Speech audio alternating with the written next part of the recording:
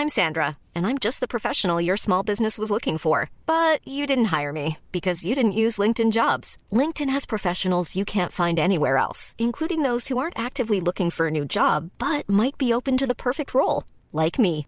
In a given month, over 70% of LinkedIn users don't visit other leading job sites. So if you're not looking on LinkedIn, you'll miss out on great candidates like Sandra. Start hiring professionals like a professional. Post your free job on linkedin.com/people today. Burrow's furniture is built for the way you live.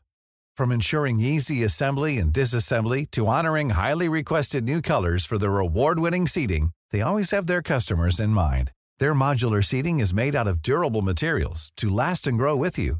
And with Burrow, you always get fast, free shipping. Get up to 60% off during Burrow's Memorial Day sale at burrow.com/ACAST. That's burrow.com/ACAST. burrow.com/ACAST.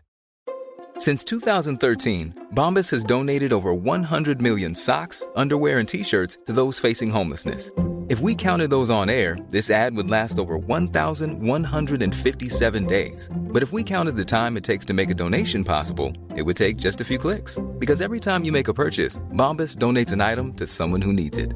Go to bombas.com/ACAST and use code ACAST for 20% off your first purchase. That's bombas.com/ACAST, code ACAST.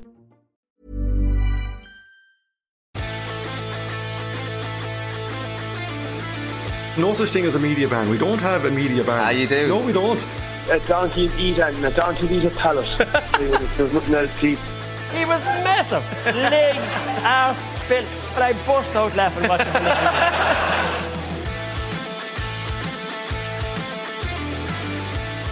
So I was hoping for a Limerick interview today, Conall. You know, a little bit of reaction from the All-Ireland final, but I've been following a few of them on Instagram, and to say taking a call from this show would be the least thing on their minds. They're sitting at a river in the sun. This is just, when you think back to last December and they won an All-Ireland with nobody in the stadium and massive worry around COVID, around winter time, and could they go into a pub, could they do anything?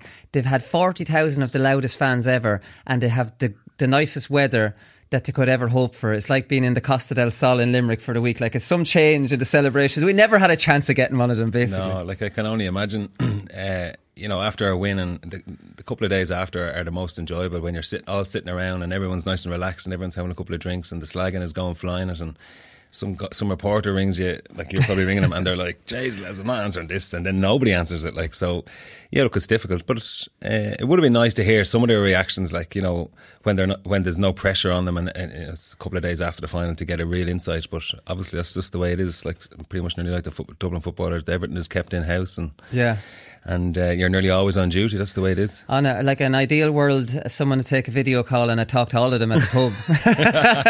That's fairy tale stuff. That's just not going to happen. I wanted to talk a bit, Paddy, about John Kiely and kind of how unassuming he is. And like, Kinnerk, let's be honest, gets a lot of the credit for the tactical stuff, and rightly so, because he's very, very good at that kind of stuff. John Kiely, you know, is the manager, but he's not. Like, this is a 3-time All-Ireland winning manager now, and he wouldn't be kind of spoken in the same way as a Davy Fitzgerald or a Brian Cole, you know, like, or a Liam Sheedy. Why is that? Well, I suppose maybe that when it comes to media, they have an aura around them. I don't think John Kiely has that aura around him, and I'd say it suits him down to the ground. There doesn't seem to be much of a showbiz off him. Even, I know you might say that about Cody, but he just seems to have that presence. And he was a one-man band, really, Cody. We don't talk much about the guys behind the scenes on the management. No. Cody. It's just that fearsome Darth Vader type figure. Like, so John Kiely kind of blends into the background. But I do think it's obvious to see in his interviews that there's a really hard edge. And especially the first game of the season, when he wasn't happy with the rule changes, I would say it comes across to the players that he is the boss. But I often say with managers, when you see them doing media, they're trying to portray a different look on themselves. Even anybody, maybe me or whoever, you're portraying, maybe you don't want to portray your true self. And I would have seen that definitely with Liam Sheedy. He's probably sterner than what he seems in the media, and Eamon O'Shea is probably more relaxed than what he seems in the media. So Right. I think you're not trying to show any of the weaknesses. So I could imagine a principal there now is well used to keeping people in check, and I could imagine that nothing goes without his say so. What's your take on it, Con? I've noticed a bit more intensity from him on the line. Like, I mean, when lads are coming off, he'll just kind of maybe give them the fist. I see him a little bit more intense this year. Not so much in his maybe even a bit more in his interviews. Yeah, look, I'd say he's a great manager to play under. Like, there's no razzmatazz, there's no sideshows going on. It's black or white with him. Like, you perform, you play, and we're here to perform for Limerick, and there's no one above anyone else. And it's like nearly Jim Gavin had that for a while. And yeah, Paddy's right. The managers and players and try to throw out this perception of them whether they wanted to keep a low key or they want to just say very little in the media, whatever it is, and just trug along and get the results. Like, I know, like Pat Gilroy's the same. You go to these press conferences or media nights, and you're more or less told what to say before you walk in here. Like, you're keeping it to this, and that's you're not going off script, because you don't want any attention going either way. And he's the exact same. He's all about results, Kylie, and it's proven like that. I don't think he really cares that he's not, and I'd say it probably suits him that he's not the same kind of attention that Davy or Sheedy, whoever gets, because ultimately it comes down to results, and it comes down to what's the squad think of you and your own supporters. It's irrelevant what the lads in the Sunday game think or what we think. They don't even listen, I'd say, to any of that.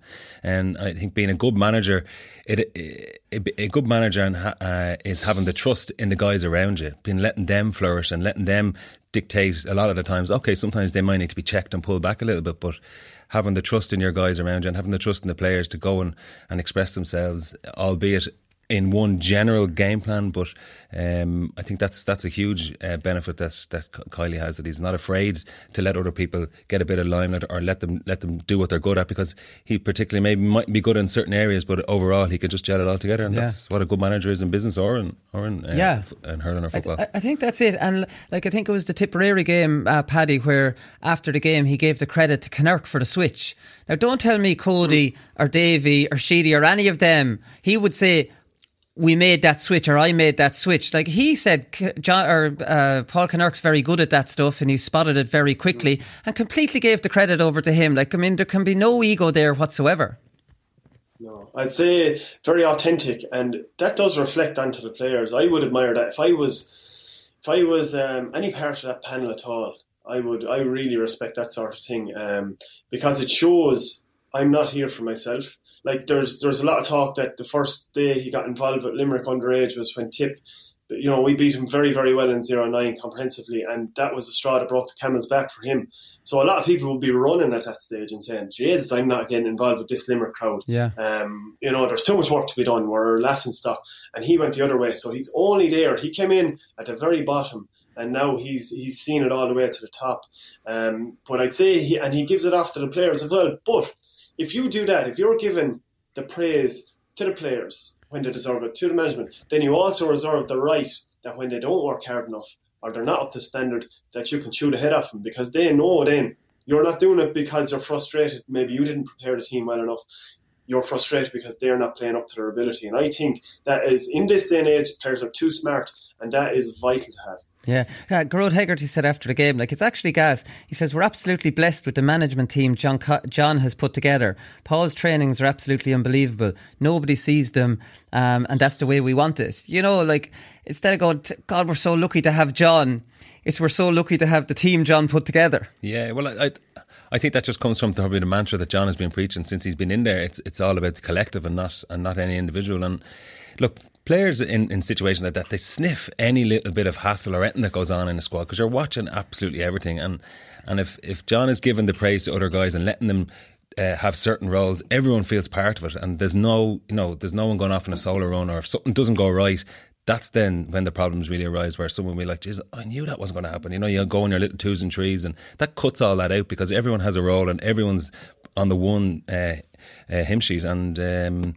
look, credit to him for doing that. And it's not the easiest thing to do, and it's a very hard thing to get a whole panel all happy, because there's always 3 or 4 lads that are either not happy to be in the squad, or not happy to be sitting on the bench, or whatever it is. So credit to him for that, and I think everyone that's there is a valuable member of the management team, be it lads picking up the cones or lads going collecting the slitters, or be it John himself. So everyone's exactly the same. There's no one above anyone else. Yeah, exactly. And like, I mean, a lot of people say to win 2 in a row, Paddy, you have to, you know, bring in some new players onto the team. They're pretty much working with the same starting 15 or maybe 16. Mulcahy's dropped out now and Casey's there all the time. You know, Dan Morrissey has come in because of Mike Casey was injured. But like, I mean, it's pretty much the same 15. And, you know, we always praise Brian Cody for saying, you know, you've always, or Jim Gavin, you bring in 2 or 3 fresh ones to kind of keep everybody on their toes. So he seems to be able to keep everyone on his toes without doing that, which that's always hindsight analysis, I suppose. Whereas, you know, we should, you know, acknowledge the fact that he hasn't done that really and is still getting them to perform at the level they are. Yeah, but I suppose you have to look back into the roots of it and look back into the league this year. And I think they tried the most players out in the league. So I think from the very start, it's known that it's an open-ended panel and an open-ended team. Now, at the end of the day, he's probably happiest that by the time the All-Ireland final came, he arrived at the obvious best team that Limerick have. Yeah. The obvious best team that they have is what lined out on Sunday. But if you let complacency come in, and you don't try out these players, and you let Aaron Gillan, you know, tip away, and he's not working hard enough, maybe he gets taken off and he gets to start again, suddenly that filters through a team. So you had Aaron Gillan got dropped for the Munster final. Yeah. Now he's buzzing saying, I need to be performing better. You've the lad, Graham Mulcahy, is kind of on another edge saying, well, I still have a chance in this team. Morrissey, fullback, is it Tom? Dan. Or Dan, sorry, Dan, I always get mixed up. He wasn't starting for the first round, the second round. I'm beating it all year saying, geez, he is their best fullback, maybe one of their best wing backs. He has to be starting. He wasn't starting.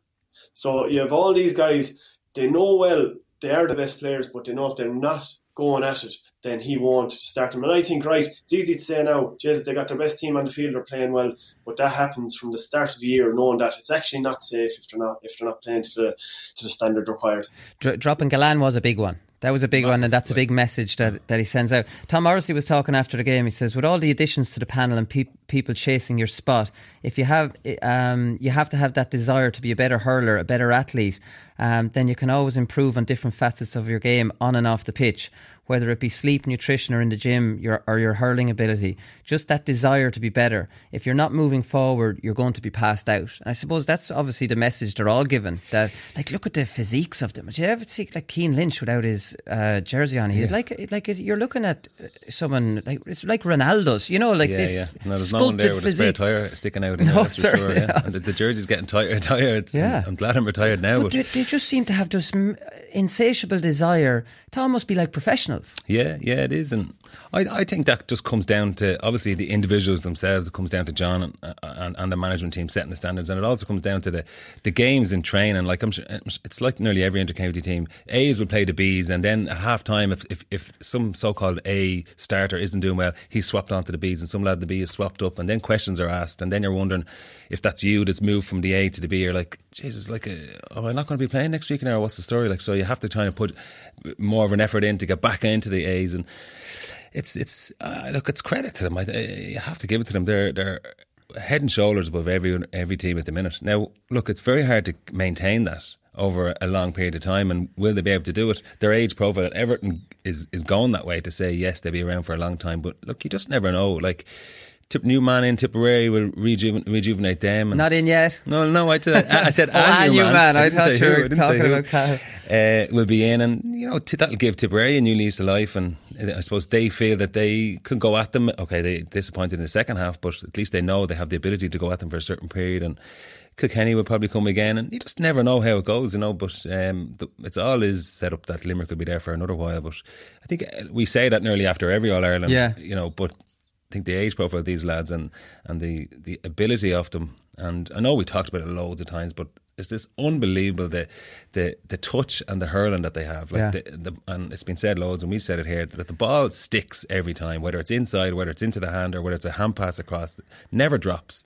And while I suppose Cork would needed that second or third touchdown the weekend, and that just kills you because they're just swarm you, take the ball off you, and it's nearly game over at that point. And Cork are a very skillful team, which makes it even more confusing. I want to talk about hurling and football tactics here, Paddy, and I don't want to upset any hurling people that are listening. I'm wondering how far behind football tactically is hurling, because hurling in the last 2 or 3 years has, and Connacht has used a lot of football, kind of keep the ball, possession-based game, a running game, almost football-like deliveries into the full forward line, diagonal balls, all these things which have been in football for a good while. Like Paul Murphy said on the show on Monday, that was 2019 was the first time he's ever seen a bunch and break in the full forward line. So and that was against Limerick. So they're marking lads and they're crisscrossing and they're all in together and they're breaking out. Now, I'm not being smart, that's in Gaelic football since the year 2000 or, before. And so they had to figure out during the game, we stand on the outside of these lads and things like that. And Kieran Donaghy went in with Galway and immediately I saw a difference in the full forward line in Galway. They went 2 with 1 in front of them, a bit like Limerick, and their movement was good.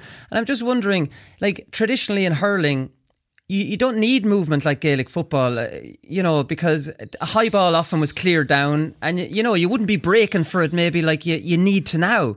And I don't know, would hurling teams benefit from a fella with a football background? Well, I think they would. I don't think there's any doubt of that. It depends on the fella, obviously. We certainly would have had Cian O'Neill involved with us when Liam Sheedy came in first, so we had him for, I think it was 3 to 4 years. And I thought he brought a lot. He brought a lot in terms of tackling. He brought a lot in terms of small-sided games and tactical elements. So that was only one person involved for a few years. So I definitely do. I think the organisation, but the only problem with hurlers, and in my experience of hurlers, is we're extremely set in our ways. And if you only ever play hurling all your life and you didn't play soccer, you didn't play rugby or Gaelic football, then I find that your vision for how the game can be played is completely different. It's a really, really narrow view. Yeah. And talk of doing something different nearly upsets a player, especially a club player. It nearly upsets him and say, well, I know how to play this stuff. And the thought of growth and personal growth and growth within their gameplay isn't as open, and I just think it is difficult, but it is coming in more and more. But I never thought we'd see the ability of a player that Limerick have at the minute, as Conall said there, their touch. I talk about their physicality is unbelievable, their attitude, but to be able to get the ball to the hand nearly every time, and even sometimes there's lads tackling him. I see Will O'Donoghue throwing it over a guy's head to touch it back to himself. So how it's like magnet to him. So you do need to have that skill, but certainly tactics are forming more and more part of the game. But look, I think I go back in and say, look, I think football would have less tactics if there was more practice in the skill form. I have lots of friends that play football, and I think if their skills were better in general, their kicking was better, I don't think they'd need and have to rely as much on the tactics either. One thing about Gaelic football, and Jim McGuinness won an All-Ireland from counter-attack football, and those, when they turned over the ball and broke, players weren't used to it, Conall. You might stand up. You wouldn't be used to working hard and having to chase back that counter-attack. And Paul Murphy was saying on Monday as well that hurlers still haven't gotten used to tracking a runner that doesn't have the ball. Do you know what I mean? Yeah, it's just, it's not really in the psyche. And there's lots of really smart hurling people who don't even like the fact that hurlers are picking each other out with passes. It's a strange one, isn't it? Yeah, look, I think in the last couple of minutes there's so much there to pick on. Do football guys bring something to the hurling? Yeah, they obviously do. But I think someone from like a rugby background or a basketball background can also bring something too. I think, the hurling has probably been traditionally, play nearly corner forward will come out and drift around and play two up front, and that was always the way. And now it is. Look, I think it's changing. Not just this year, in the last previous, for them even like 5 years, I think it's been changing a little bit. Teams have been trying things. Like I've often seen Kilkenny, as I was saying to you before, Kilkenny will put 4, if not 5 in the half back line if things aren't going their way for a few minutes, and then they'll push back again and go out. So and they did that back when we used to play them under Daly, so when we were well aware of that, and then we tried to do the same thing, but obviously it's a different situation. But I think you have to be open-minded to tactically what other people can bring and other games can bring, other sports can bring to it. And Limerick are probably trying that. They're bringing a little bit of that football element to it at the minute. So like this, I agree with Paddy as well that tactics are to do with nearly the players that you have and the skill set of them. Because at the minute, football is played with so much hand passing and slowing it down because lads haven't got the ability to kick a ball 50 or 60 yards in and give it the forward side of the state of full forward that's made a little burst. They just haven't got the ability to do that. So what else do? They hand pass and get it up and try and get someone through, get it free, and that's how it's kind of progressed a little bit. So hurling is a little different. I don't think it's going to go majorly in tactical, because you can still bypass. If you have a good lad in the full forward line, you can still bypass a lot to get a lad in, and he could catch a ball and bang it in the net, and then all your tactics around the middle are out the window. But yeah, it's very hard to play a short hurling game if you're not like Limerick. If you try and play it and you drop the ball, or someone's dropping the ball coming out of half back line and you're turned over, goal, then the next day in training you're thinking, well, I don't think we should play like this because we're leaving ourselves open. If lads are running and we're not getting the not first good enough touch to get at the hand. Yeah, so there's loads in it. And look, I think Limerick are the top team, and they can decide whatever way they want to play, and they can go long, which I was so surprised at how much space is just left there. They just seem to be, the tactics seem to be hit at either side of the posts, outside the men, and it's irrelevant if they look up or if they're not, because the lads inside, Galan and Flanagan, know these balls are going to these spots, so they can make, they can just dodge one way and go the other, and they're both splitting, so if it goes left or right, they know where the ball is going to, they know the space there. So it sounds very simple, but it takes an awful lot of work to trust the guys outside that the ball is going to come in and hit these spots. And yes, they have to be patient, the lads inside, because they don't need to be running like a football, and sometimes in the football line or whatever, you need to be making 1, 2, 3 runs, you hear this, and then your fourth or your third run you get the ball. In hurling, with the way Limerick are playing, you can stand there with your man and just make one jink, and your marker may fall for it, and you're gone out to that side because you know the ball is coming and you can get it into your hand, and you've saved so much energy because the ball can come that 60 or 70 yards. Yeah, I know that's a long-winded answer to whatever, but there is a lot tactically, but you need to have the players that have a serious skill set to be able to change it up so quickly. The idea that, like, for the Galan goal, Paddy, right? So this is something, you play cornerback a lot. Like, this is where I see movement in a full forward line isn't coached that well in hurling, especially for the new style of hurling that's there. So, for example, if you're marking left corner back, your man will generally run out to his own wing and try to collect ball, and you can read that and get out in front of him, get a touch away. Yeah. So if you look at the Galan goal, Flanagan was on the other side of the field, right? And that looked like it was going to be a diagonal ball to Galan's side. Galan got out of there and Flanagan came across. Now, O'Donoghue thought that, okay, I'll tell you what I'll do. I'll stay here because this is the usual. I'll beat my man for the ball. And Flanagan won it and put it across the Glen. He's completely free. Do you get me? Like, they're making runs away from the ball, which is definitely not, something that's usual in hurling, and it's definitely confusing cornerbacks. 100%. I suppose there's a couple of elements in that. Number one is that there was only really 2 inside at the time, probably within 40 metres. Maybe Casey was a little bit out from goal. So you have all that space. The big mistake that a lot of forwards I would ever have marked, particularly back in the earlier days, is it was in and out, so vertical, in and out that run, and it was like, even no matter what space was there, and especially if you play 3 forwards inside, they really only had that little column in the middle, left or right, to move in. But now, as I said, you're using 2 guys so they can move over and back. Now that's tough enough, but another element I think the Limerick guys have is they're so mature in their system now. Sometimes they're moving to get the ball, and other times they're moving for their partner to get the ball. And I think that is a huge level to be on, because a lot of the time, you're, as a forward, like 2-year forwards, you want to get on the score sheet. I'm in the forward, I want to stay on the field, so I want to feel good about myself or whatever. I think I'm helping the team. But they know a lot of the time, Flanagan will say, well, if I run out of this space, I know Aaron Glan has a huge mountain of space to run into, and he's going to have an easy ball in. So I think they're working very well together.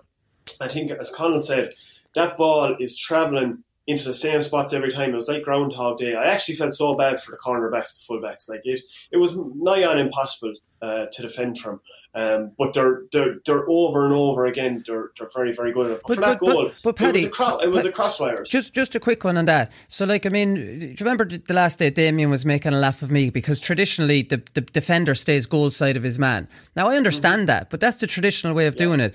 If, for example, you have Flanagan and Gallant standing on the edge of the square.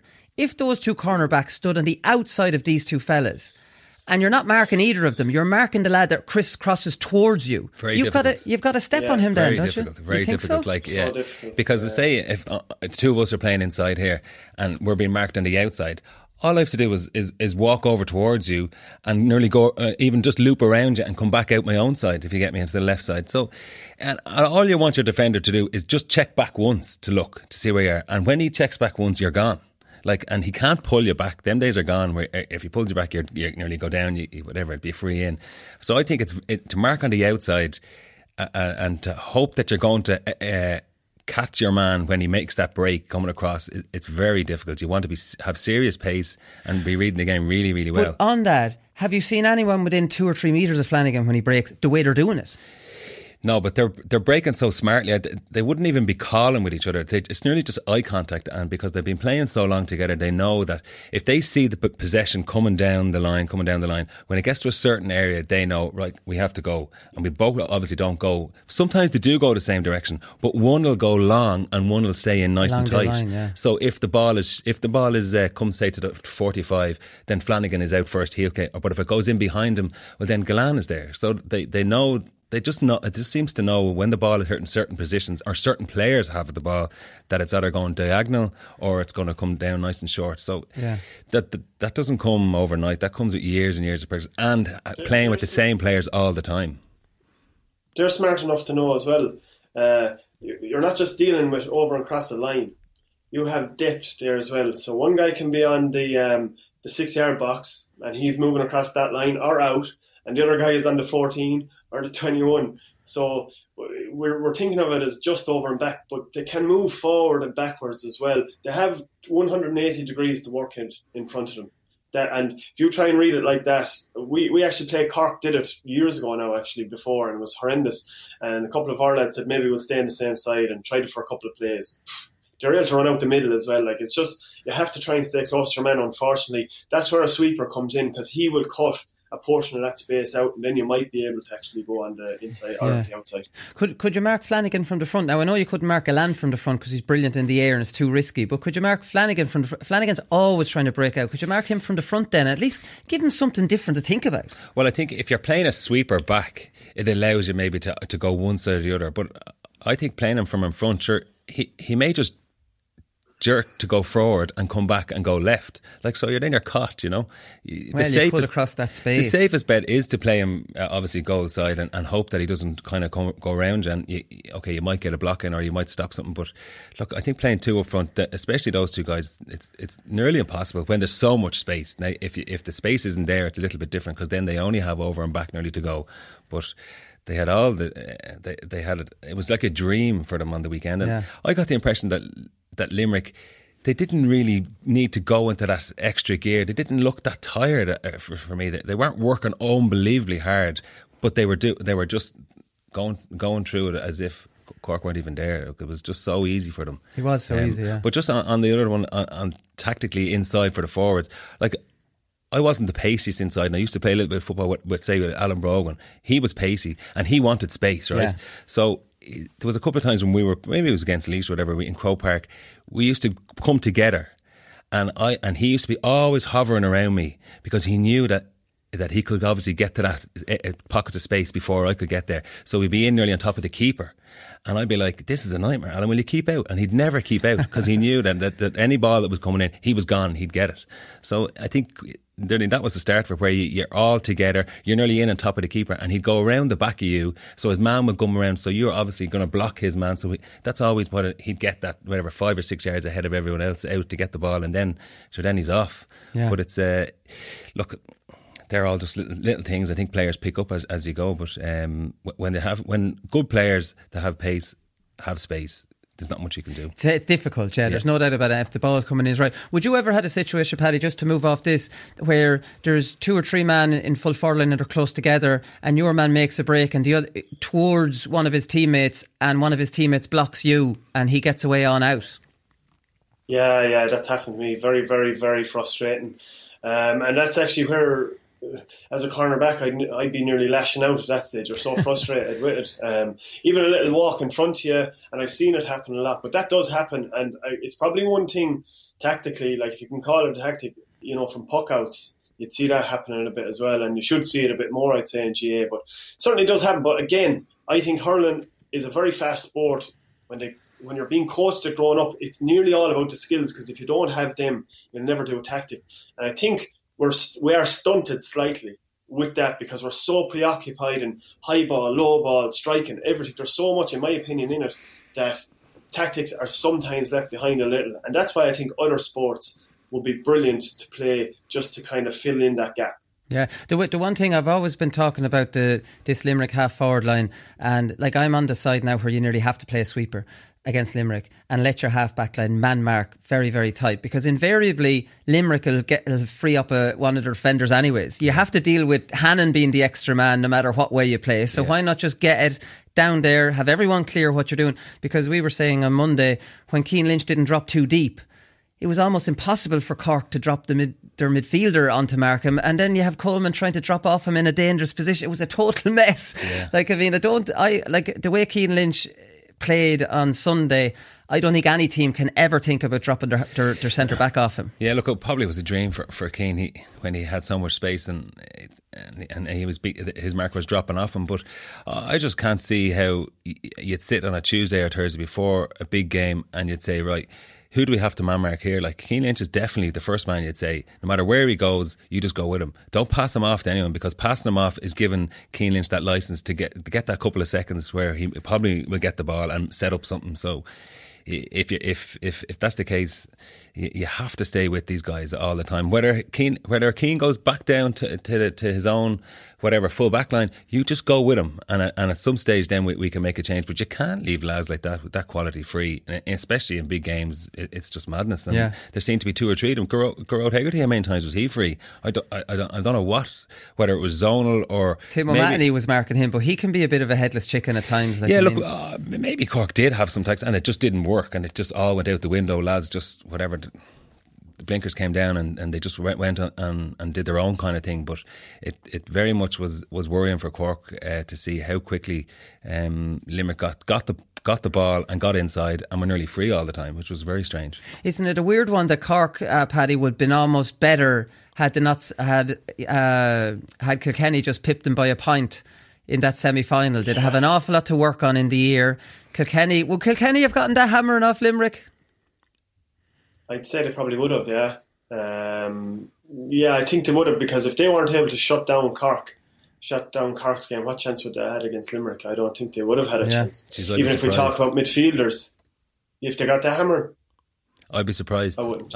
Technically, I think they would have been a lot better. They would have been conceded those goals. No way. That's my opinion. I think so. Definitely the kamikaze defending we saw from Cork, you wouldn't have seen that from Kilkenny, Paddy. Why? Cork scored well against them, like.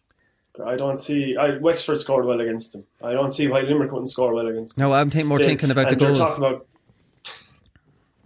I don't see, like, Tipperary when they were running the muck rail score goals against Kilkenny. I think it would have been the same thing to me, because they just drown you around the middle of the field and you can't, and you're left out. You're left on your own inside. I would say the Cork full back line, bar Hugh Lawler, I think they have a good full back line, but I still think they'd have been under serious pressure, and they actually might have been as bad because they're not used to the ball going in the way it was going in the other day. And I think eventually, no matter who they played, the ball starts going in like that because they just empty you. Like, look, why was Hegarty on his own for that goal? Like, Tim, they were wrecked. They were absolutely wrecked. And I said it before, all these teams playing Limerick, no matter their skill is unbelievable. But they're heavyweights, and it's like they're boxing cruiserweights. Yeah. And if you're getting hit by a man heavier than you all that time, you have to carry his weight, you can't go. And Cork looked like they were unfit, and they weren't. they just looked unfit compared to this Limerick team. And then you start making errors and you start not being able to bunch around the players, and eventually it comes undone. I think they would have taken the same bait. Yeah, when you like, I mean, Jesus, the one thing that just stood out to me a mile is Jack O'Connor tried to take on Kyle Hayes by flicking it over him, and Kyle Hayes just put his head like it's like a like when when Paddy talks about a heavyweight with a cruiserweight, that's a heavyweight with a middle, like a lightweight. Yeah, just did like physique wise, like, and they do wear you down then, and Limerick don't tire. We saw what they did to Tipperary. Like, there's so many things teams need to catch up on them tactically. How do we figure this out tactically? Where are we physically? Yeah. You know, where are we? Like, the one thing really bothers me is their zonal defence for the puck out. So we talked about it. If we talked about this on the show and we're trying to tease it out and see what you do, you know, if they're zonal and there's not many targets, and we know their half-back line, and Brendan Cummins even talking in the Independent where Kyle Hayes and Dermot Byrne stood on the outside of them, of their men, definitely for puck outs. That's part of their zonal. They don't want to give you that space to break in towards the wings. Yeah. So, like, I mean, even a more basic one, why don't the two wing forwards and the centre forward all meet, have the goalkeeper scratch his head, have the two wing forwards, and now you've 3-on-1 on Hannon, and drop it on Hannon's head? Will Kyle Hayes and Dermot Burns not at least the next time follow their men in a bit? And now you've your space in the wing. I saw none of that from Cork. And this is a tactic now Limerick are using for 3 years. Yeah. I think we talked about it before, overloading one side with a potential to try and, you know, have a 2-on-1 or a 3-on-1, and if it worked, well, then something has to change. Hannon has to move in, or whatever the case. But they didn't try it, and I remember that incident where O'Connor was soloing in, and Kyle Hayes just flicked the ball off him, but like there was no support there to help him. Like O'Connor, but that's his game though. Like the analysis before the game was, let's run at them and take them on. They ran at them and they were like, they didn't work at all. You know? I know it is their game, and strong, and pace is what they were trying to do and run at them. And yes, it worked for the Kingston's goal, but there was a lot of space at that point. But it would have been the thing if someone's going, someone has to support them. Like, you have to be on his shoulder. So because the chances are these guys are going to be catching up to you, or they're going to run into some traffic. So someone has to be off his shoulder. There wasn't, like, a lot of it was like individual kind of brilliance at times, which, look, I don't know. You could probably say it was bad tactically by Cork, but you have to give credit to Limerick. I think Paddy's right. They just wear you down. And you look like you're just a really bad team or a bad hurler at the time because they make you like that. Yeah, no, that's definitely it. Well, a little bit of fun here, lads, with the comparisons to 2008. Who would win in a match between Kilkenny 08 and Limerick now? I'm saying Limerick now if they were to play each other, because the system would be Kilkenny. But if that Kilkenny team was playing in modern hurling, you know, and were playing current style, which they could adapt to, who would win? Is that to me? Is that the grenade over to me first? Is it? I generally don't like this kind of nonsense because it's different eras. Impossible. Neither do I. But I suppose it's coming up in as a topic a lot. And in fairness, it's right to come up in a way, because this Limerick team, I think, are unbelievable. Obviously, the only way I think you can judge it is actually nearly going player to player, because it has changed so much. Even Kilkenny back then were probably real raw tactics, like very much direct, but they were so good to win it. And you can't assume they wouldn't be able to play another way. Yeah. But if you go player to player, I would nearly pick Kilkenny. I think Limerick have unreal players, like brilliant, but they function so well as a team. Like, I'd have seen a couple of the players hurling with their club and not stand out half as well, but they're just, it's come on so much, it's evolved so much, that they're brilliant. But if I look at even the half back line alone, I love Kyle Hayes, but I don't think he's okay going forward. He's got to a great level, but I don't think you could say he's a JJ Delaney yet.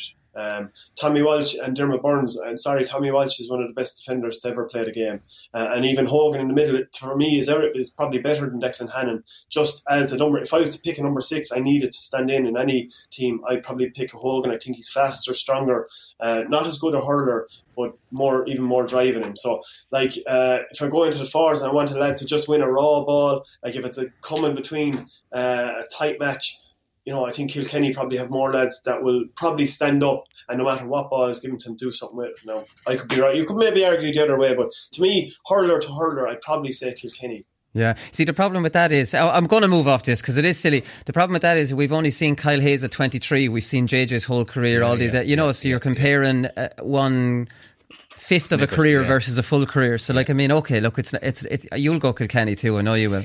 Yeah, I probably would go Kilkenny because I probably played against them and take a few beatings off them. So I know how good all of them. They were more dominating, but not yet. We as of now they're more dominating. But Limerick could dominate like that. Yeah, they could. Obviously, we said they have everything that the ingredients to do that, but it's still a long way to go yet. Though, like I think to reach the peaks that Kilkenny team reached, and individually they had some unbelievable hurlers, and yes, Limerick do too, and they're very good. But might be a little bit early to try and say that Limerick are a little bit better than that team, of that Kilkenny team at the minute. Yeah, no, it definitely is. Right, we'll move on from that. Tipperary didn't hang around, Paddy. Anyways, like they leave the speculation go. The minute Liam Sheedy hangs up, they're all looking for their new man straight away. Is impressive stuff. Yeah, that's the job. Try and get it done quickly. I think, especially in modern hurling, I think pre-season is so important that you need to get players going straight away. You know yourself now, if this rattles on for another 2 months, then whoever comes in is trying to get their management team in place. Then, like, players haven't been got together for the S&C programme. So all of a sudden they're behind things. Yeah. And that has happened before. So I think very, very important. As we hear, it seems like from the media they've gone for Liam Cahill straight away with huge need that this team has at the minute. So I'm delighted that they've set their stall out. No, none of this. Let's talk to all the different guys. They need to go for Liam Cahill and hope that he's happy to take it. Yeah, it's impressive enough. Is this technically tapping up? I know his 2-year contract is up, but he's an option for another one. So, like, I mean, like, if this was the Premier League, you'd be getting fined for this kind of stuff, Colin. Yeah, I don't know. Look, I suppose from a Tipperary point of view, they want to get their best man, and they feel that he is, and he clearly is, right? Yeah, so let's go get him. That's the attitude, and they're probably right. Look, I think if you're a Waterford player, you'd be dreading that text or the phone call that's coming to say, listen, it's my whatever. I've been born there and dreamed to manage this team, and I think now is the time I have to do it. So it's disappointing for Waterford possibly, but.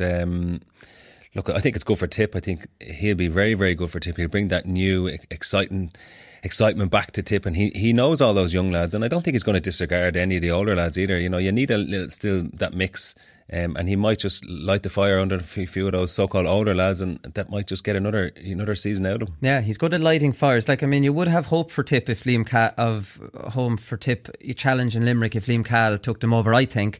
For whatever that means. Brian Lohan is staying on in Clare. This is great news for Clare after 2 good years under him with all the problems. Little bit of childish stuff from the Clare County Board. They recommended him, the County Board executive recommended him. It still has to go to the clubs. But then they said in the announcement, the recommendation has been approved by a full meeting of Clare County Board. Brian Lohan is aware of this recommendation. Like, I mean, you know, it's such a thing to say. Like, I mean, there's clearly a breakdown in communications. Don't get on well. There was no need for that last sentence. And it's just telling the whole country kind of like things aren't great between the manager and the county. We kind of can read between the lines, but like just silly stuff. Anyways, Brian didn't take the bait anyways. He's happy to accept it. He's delighted to get 3 years. That's what he wanted. So I suppose, you know, maybe it was important for Brian to come out and accept it straight away. Maybe that's what they were forcing him into do. And who knows what the hell's going on. I think if it was me involved in a situation like that, I just prefer to keep things behind closed doors and just say Brian Lohan is the new manager now going forward. Instead of all this nonsense, it's hard enough to manage a team, and you definitely need your county board men with you. You know, to get in a few bits and pieces or whatever you need to do, but it makes the job for Brian a little bit more difficult than when there's stuff like that going behind the scenes, and he's never quite sure what the hell they're actually doing. You know, so let's concentrate on the players and let's concentrate on this, but still at the back of your mind is what's these guys, you know, because these county board lads are around the inter-county setup all the time. Whether they turn up to training, they're there on the bus at matches, and they're there in the dressing rooms, and some of them can be hard to shake off. You know, and I remember at the start of this, I don't mean shake off, but I mean when you're coming and preparing for... Are they still going to buses now, or is that all gone? Yeah, well, they were still going to buses when I was still there. And really?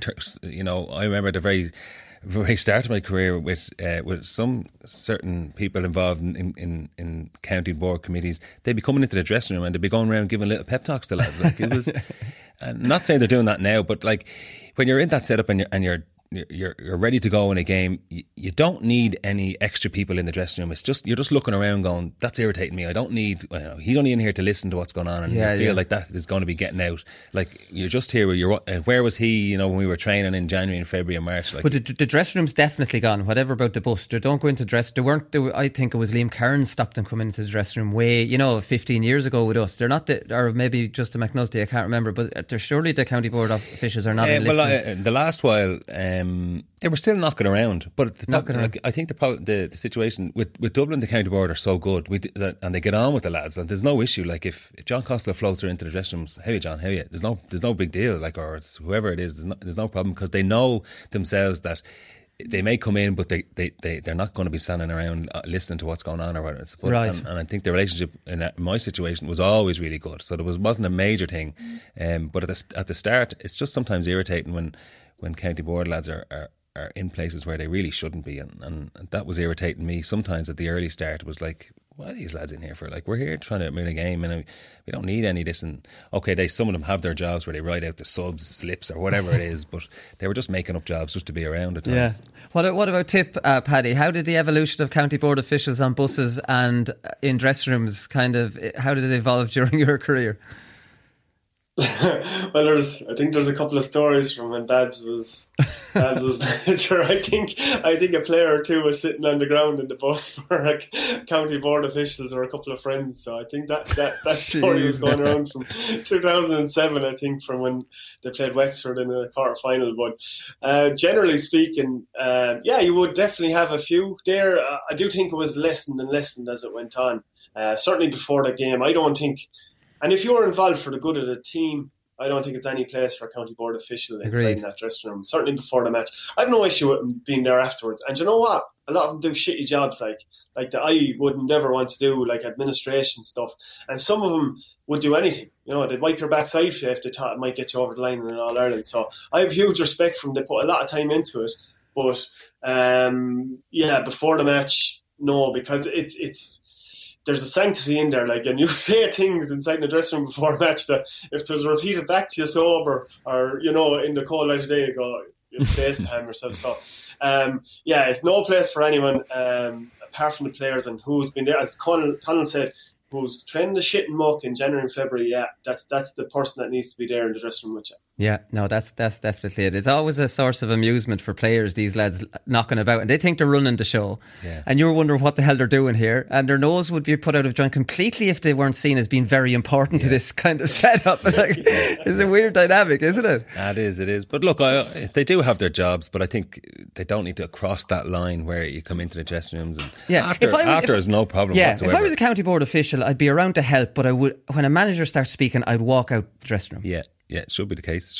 And look, the last that only started at the start of my career. I remember being with John Bailey. He because he was so passionate about hurling and he wanted to do the best things for it. But since whatever the last maybe 10 years that I was playing, it was no issue whatsoever because the lads were so good. They knew the story. They knew that they just come in and do their bits and pieces and they're gone again or whatever. So they're floating around and they'd get on with all the lads. It's not as if you wouldn't ever see them or you wouldn't know. And they'd be there at the club games and they'd know you then. They'd have the chat with you then. So it wasn't a big as if who's your man coming in. Like wasn't really getting nothing like that. But at the start it was a little bit. But look, they have their place and it is an important job what they do. But on game days. No thanks, not in the dressing room for me anyway. Exactly, I'd be the same. Right, we'll come back and we'll pick our All Stars team.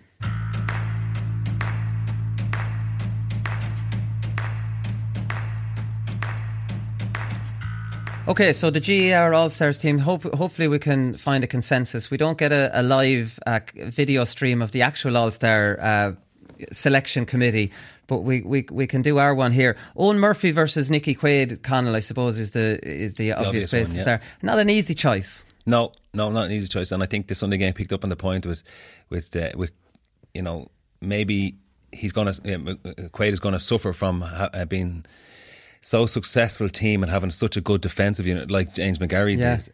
And McGarry was one of the best keepers. Like it's just said, he wasn't making those outstanding saves because he didn't need to. He was doing the simple things right, and his puck outs were excellent. But I don't think he ever got an All-Star. That was strange. And I would probably go for Murphy because he made those unbelievable saves in a couple of rounds, and his puckouts are outrageous, and his frees that he can take, that he lands, it's just unbelievable. And I don't think Nicky Quaid did anything really major wrong. It's just I'd probably give it to Murphy a little bit, just because of those big flashy saves he made, really. Yeah, it's Brendan Cummins versus McGarry. I suppose that's the thing, the incredible saves versus the kind of slow and steady, Paddy, and Brendan Cummins has an awful lot more All-Stars than McGarry.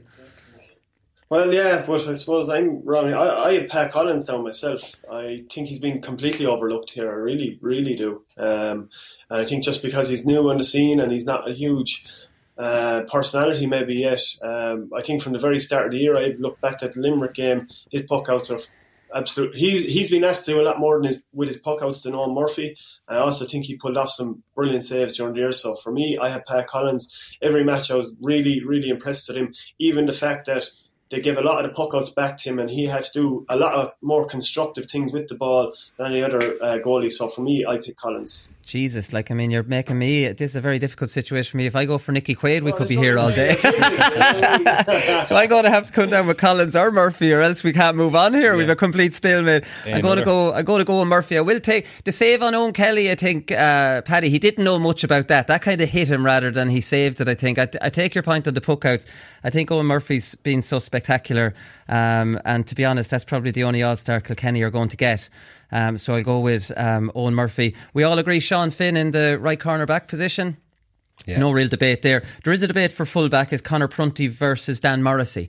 An interesting one, Conal. Or Paddy, we'll go with you first on this one. Yeah, I'm definitely interested in one. And even on the back end of it, only Kilkenny, opened up a bit. Lawler was brilliant for most of the year. But look, between Prunty and Morrissey, I went for Morrissey. I actually just think Prunty has performed very well. Really, really well. But Morrissey was if nothing was getting in by him. Literally nobody could touch him inside there. I felt like every ball that went in was just going to either be caught or certainly snuffed straight back out. The difference he made for Limerick in that Munster final was like night and day. Yeah. He just shut up shop. So for me, Dan Morrissey was exceptional. I go with him. What about you, I went with Prunty. Just the fact that I think he was excellent all season, really good. And I think when Callan got the 2 goals, a few scores earlier on him, that was so easy for him to just go into himself and realise, oh Jesus, this is a nightmare now, this could be a nightmare. But instead, he just absolutely stepped out of himself and really attacked at everything. And I don't think Seamus got a touch of the ball hardly after that. So great credit for that. And he really drove the Waterford team on this year, I think. Yes, I agree. Morrissey is excellent fullback, no nonsense, nothing major, flamboyant about him. But I just gave the nod to Prunty on the fact that we probably have a load of other Limerick lads on the team. That's the thing. I'm kind of... Are we falling into that trap of trying to keep Limerick to 10 or 11 and not have them with 30? Because I went for Prunty as well, because he did really well on Gallan too. Morrissey never has to battle against his man the way Prunty does. Prunty always seems to be exposed and he's heroic, and Dan Morrissey just they're so structured and leave their defenders in their positions. Morrissey's never exposed. He's brilliant and he's under the high ball brilliantly.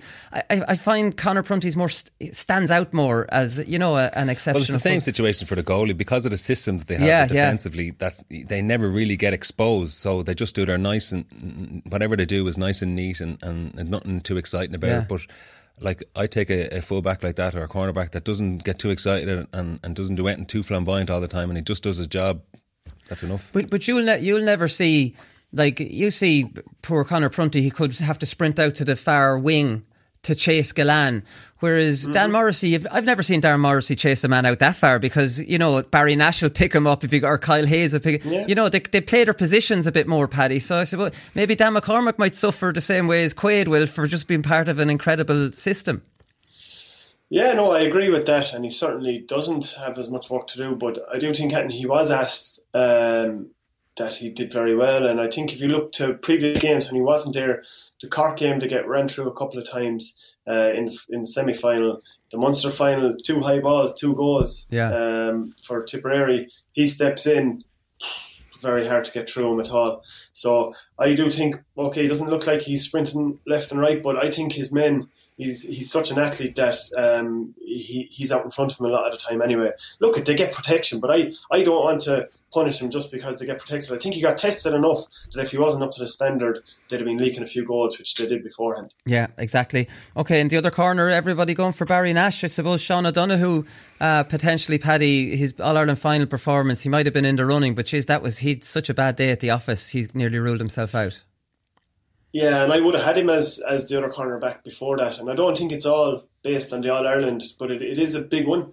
And I just felt sorry for him because, yeah, he had it tough in the final, but I don't care who was in the corner. It could be Ollie Canning in there, or whoever. They would have struggled, like really, really struggled, because after a certain period of time, so much ball is coming in, so much space, that you're just going to be picked off. And he was picked off. And look at Barry Nash. Again, he's never, in the last 2 years, been attacked as a cornerback. Like, I'd love to see him have to defend his corner, a guy twisting and turning. He hasn't had to. But the way he plays probably has a massive effect as the play goes on out the field. And like, he's a natural forward or midfielder. I've seen him play there at a young age, and you can see the way he's picking men out and he's attacking the play. And look at as far as his job goes, he played excellently all year. Agree on that, Conor? Yeah, exactly the same. Okay. Yeah. So half back line, I went for Dermot Burns, Declan Hannon, Kyle Hayes. Can anyone make a case for that against that, Conor? Let's start with you. I think that's fairly. I think everyone would. Well, I'm sure everyone would agree on that. Like, that's the best half-back line I can see in the country at the minute, and it is strange to have three of the one team in the half-back line, but they're the best three there. So like, you couldn't argue against it. Well, maybe Paddy could, but I couldn't put any argument up against that. That would oust any of them. I know. You mentioned Tommy Walsh, Brian Hogan, and JJ, and then JJ went into fullback. The half-back line I always admired was Gardner, Curran, and O'Halpine. Like, that was just the power. There's similarities, isn't there, Paddy?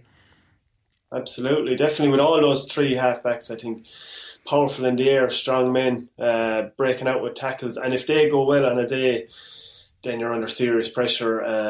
So no, they're a brilliant half-back line. Now look, I would have had probably Tim O'Mahony in. I think Dermot Burns had a great year, don't get me wrong. But I think Tim O'Mahony really stepped up. And okay, the final wasn't brilliant, but I think a lot of Cork guys struggled in the final. But I think he drove them on. If you look at it, he was awesome going forward. Dermot Burns, brilliant, played his position very well.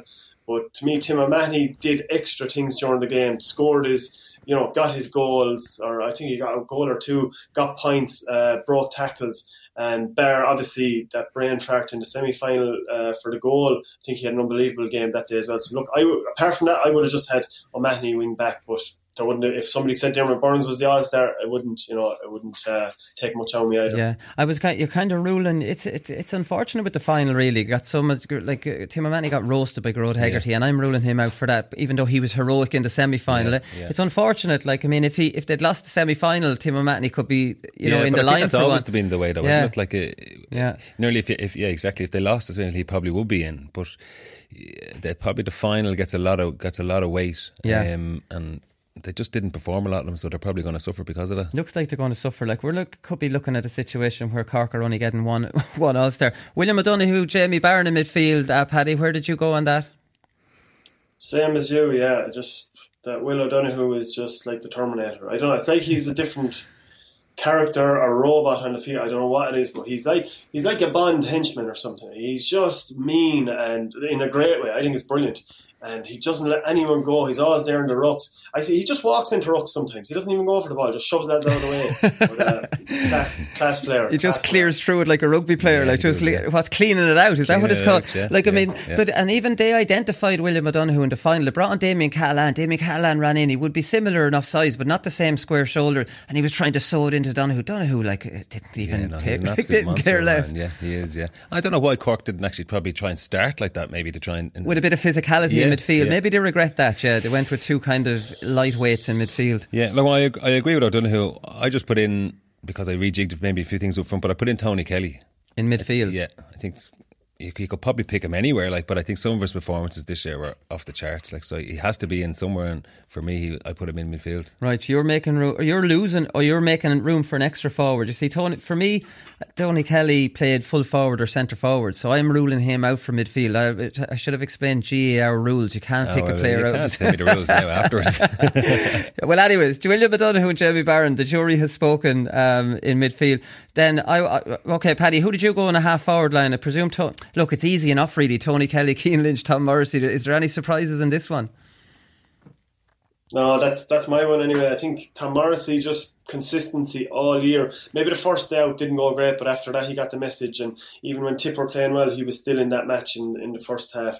Cian Lynch has brought it to another level, which I don't know, did we see happening? So yeah, and then Tony Kelly, because he had in a fixed position, I feel like, okay, Grode Hegarty had a steady year, very, very good final, but I think Tony Kelly was spectacular, and I think it's easy to slip him in there. Yeah, Grode Hegarty might be, did you try to fit Grode Hegarty in? I was, but I think I put in Jack O'Connor, because I think I have to be putting in Cork lads somewhere, because they got to the final, really. That's what I was looking at. And he probably loses out. Hegarty, he was really good. He was good. The match winner really in the final. Yeah, he was. He was excellent. And you couldn't not give one to Morrissey, and Lynch is cast iron in there. So I just put in Jack O'Connor because of the scores he got, and he was very good. Okay, he had a disastrous final, I think, but other than that, he was excellent. And yeah, you could make an argument for Hegarty to go in there because he had such a good final, and he did okay for the rest of the season. So it's much and muchness, but I suppose you have to have the team that got to the final represented anyway. Yeah, you couldn't have a full team without them. That's the thing. Like, you could honestly make a case to give the entire Limerick team the All Stars, and you would be able to win a lot of arguments to say that that's the team. You're almost trying to acknowledge these different teams for getting to the stage, but they weren't better than the Limerick teams. Isn't it crazy All Star year? How many did Kilkenny get in 08? Were they up around 11 as well? Paddy, do you remember? No idea. I think they were. They were, because fairly owned it. They hammered everybody on the way. Look, lads, I think it's bull trying to put it around to different. But yeah, it's great to win an All-Star. But I just think, should Barry Nash miss out because there's a lot of Limerick lads, because he's not a big personality. They might just leave him out of it, or some other guy in the team there. Will O'Donoghue left out last year. Should have been, maybe because he hadn't a high profile. I just think if you put in the R's and you're a good enough team, it won't always be like this. You'll always have different ones, and I think it should be in their position. I think it's a media thing most of the time, and I think it's rubbish, and it should be picked on your merit, and that's it. I figured out from watching Limerick playing that Tom Morrissey plays a very unusual. He the two spaces that are left for Flanagan and Gillan. He breaks back into those spaces. That's why he gets so many points. It's unusual. He's always pops in up in those spaces just as much as Flanagan does, for example, where he's getting so many points from play. I went full forward line: Aaron Gillan, Seamus Flanagan, and Patrick Horgan. Patrick Horgan was top scorer in the championship. For those reasons, I put him in. Jack O'Connor, Jason Ford, Owen Cody. Seamus Harnedy, you could say, was very good against Dublin and against Kilkenny and against he was probably the best of the forwards against Limerick. Gillan, Flanagan and Patrick Horgan. I went with Connell. Who did you go with? I went with Gillan, Flanagan and Casey. And Peter Casey. Yeah, and Peter Casey. I think Horgan was good. I'm not sure he was consistent enough from play. Yeah, he gets his frees all the time. And I think the fact that he probably didn't have a massive final. But Seamus, the Flanagan, I think we all talked about how good he was and what he brings to that Limerick team. I think he only scored a point in the weekend, but he must be happy with his performance, as in really happy that things went really well for him, and he set up. I think he might have set up 1-3 or 1-4, and he's just a player that you'd love to have on your team, because he seems to do the right thing all the time. The perfect example was, I think, the game was nearly over in the second half when he came out and got that ball on, say, the Hogan stand side. Yeah. He could have had a pot shot over his shoulder and said, I want to get on the scoreboard here again. But instead he just looked up and gave a nice little ball into Mackay, and Mackay could have went for a goal.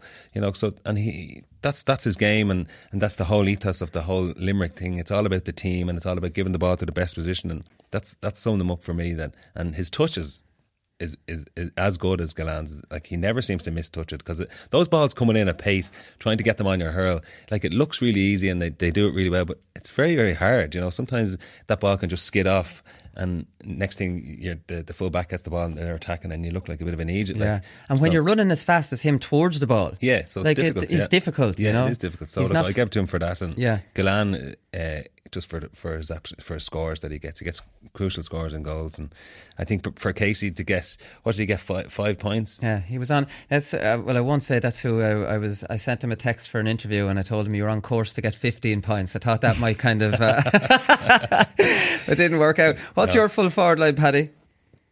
Same as yours, only I have Casey in for Galan. I think he's been very, very good all year. I think Galan has been good in spots, and I think he's set up well for a lot of his scores and a lot of his big scores. But I think Casey comes out and wins some really hard ball in tighter situations, makes unbelievable runs. And I think without him, they'd struggle a lot. But I thought Peter Casey was brilliant, and I'd hate to mark him. Absolutely hate to mark him. So, like, considering the teams that everybody's picking here, that you could easily make a strong case for 14 Limerick players, and the only one would be Jamie Barron beating Darragh Donovan. Possibly, everybody else, you make a strong case for being. Oh, Donovan is even a strong case. Yeah, he was unreal in the final. He was consistent all year. Barron had a couple of good few spectacular games there in the quarterfinals and the preliminary. The semi-final. The Galway tip when games. The game was over. Yeah, and then when the game was over, he scored 3 or 4 points, full forward. But Donovan was unbelievable as well. So you could make a case for everyone.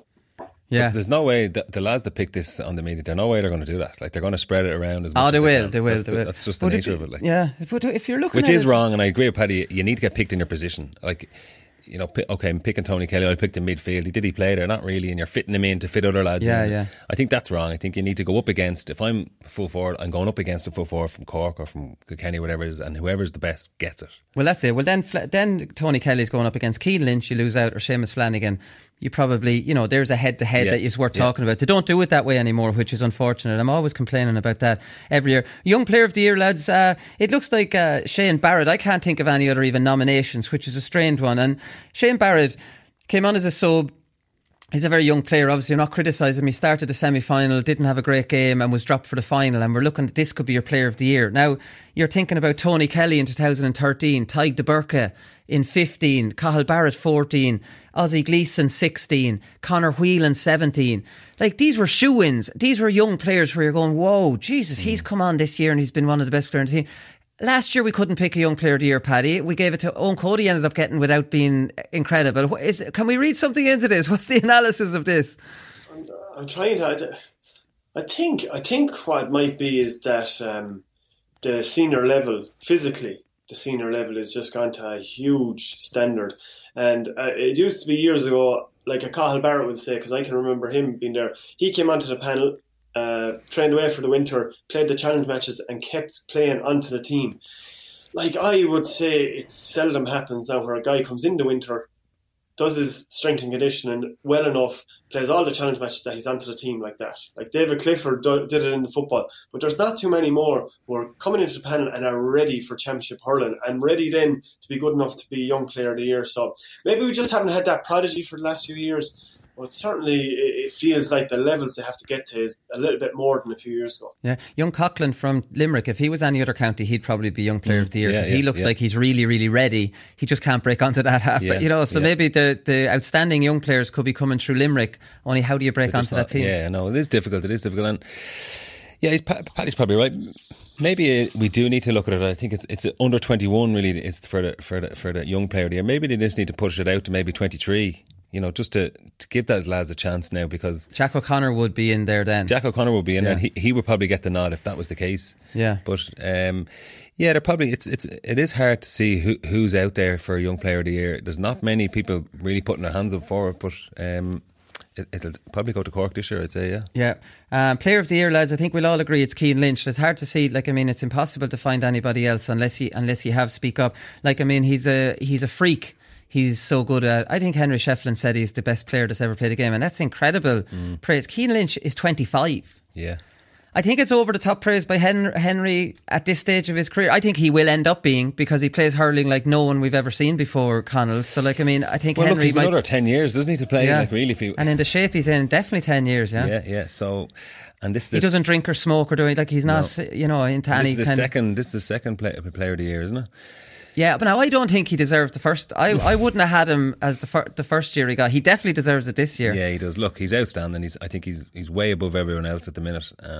His level of skill and his touch, and I would have said his temperament up until that, maybe I would say a brain fart there in the when he pulled your man over his shoulder. But other than that, unbelievable skill, unbelievable player, and to go and score 5 points in an All Ireland when probably.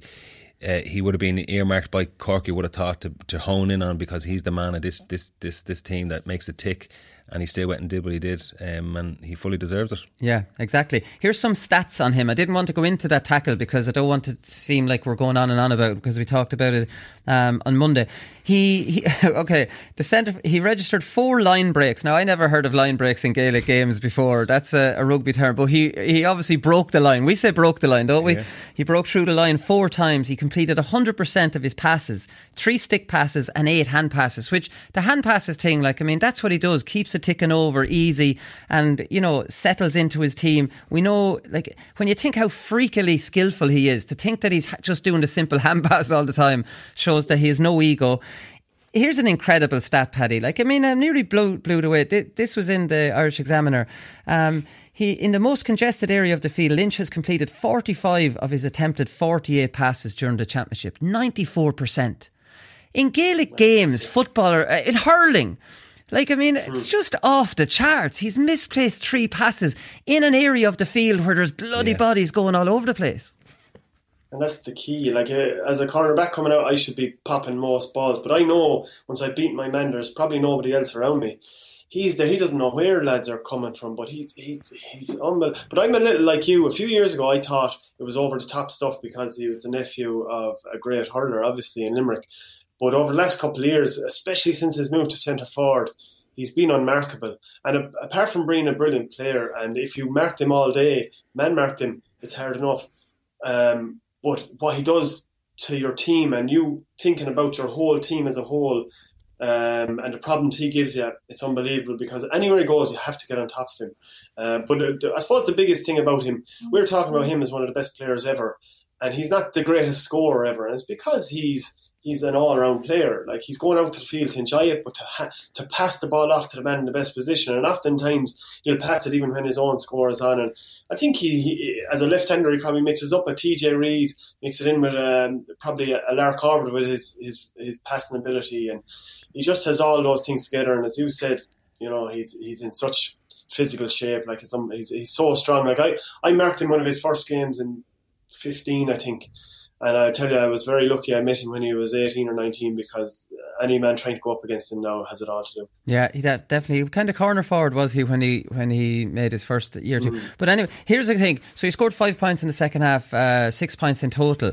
And you might say, the game was over in the second half when he scored the 5 points. And, he wasn't even being marked, and it was showboating stuff at that stage, if you wanted to be a dickhead and try to run down his performance. How about his first half performance when the game was in the melting pot? He was on the ball 7 times. He provided the assist for 2-4, direct assist, and scored a point. Yeah. So when the game was in, and we were saying on Monday, when the game was in the melting pot against Tip, he drove that comeback through his performances in the air as a battler and kind of on the ground as well. On Sunday, he had 9 tackles with 3 turnovers. These numbers are off the charts when you add them all up. He won a ruck ball and intercepted an opposition delivery. In the championship, Lynch has averaged 6 tackles per game, almost 2 turnovers per game, 2 interceptions, a ruck ball 1 and a breaking ball 1 per match.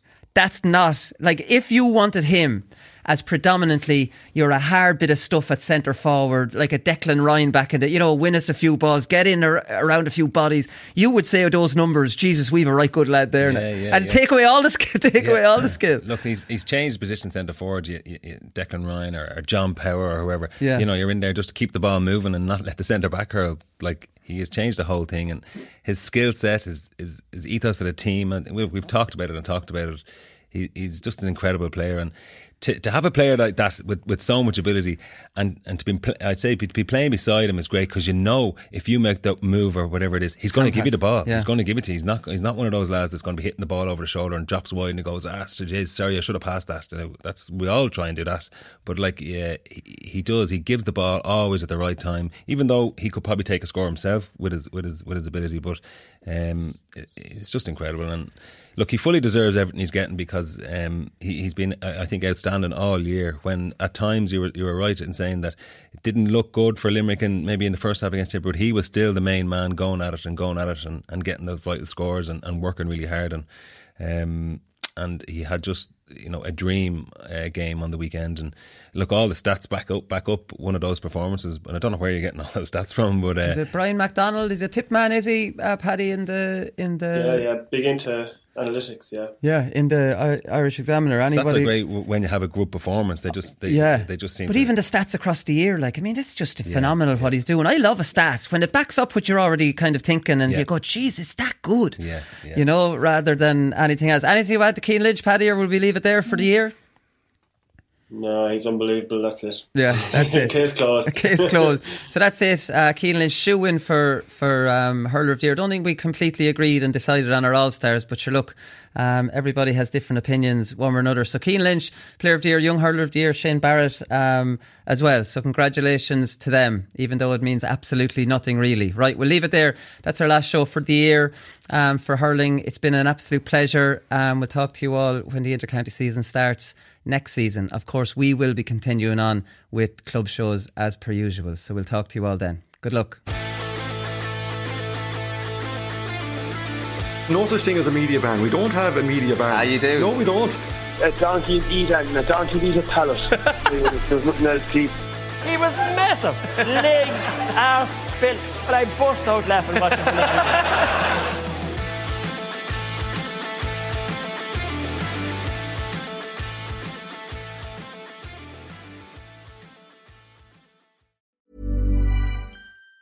Even on a budget, quality is non-negotiable. That's why Quince is the place to score high-end essentials at 50 to 80% less than similar brands. Get your hands on buttery soft cashmere sweaters from just $60, Italian leather jackets, and so much more. And the best part about Quince, they exclusively partner with factories committed to safe, ethical, and responsible manufacturing. Elevate your style without the elevated price tag with Quince. Go to quince.com/upgrade for free shipping and 365-day returns.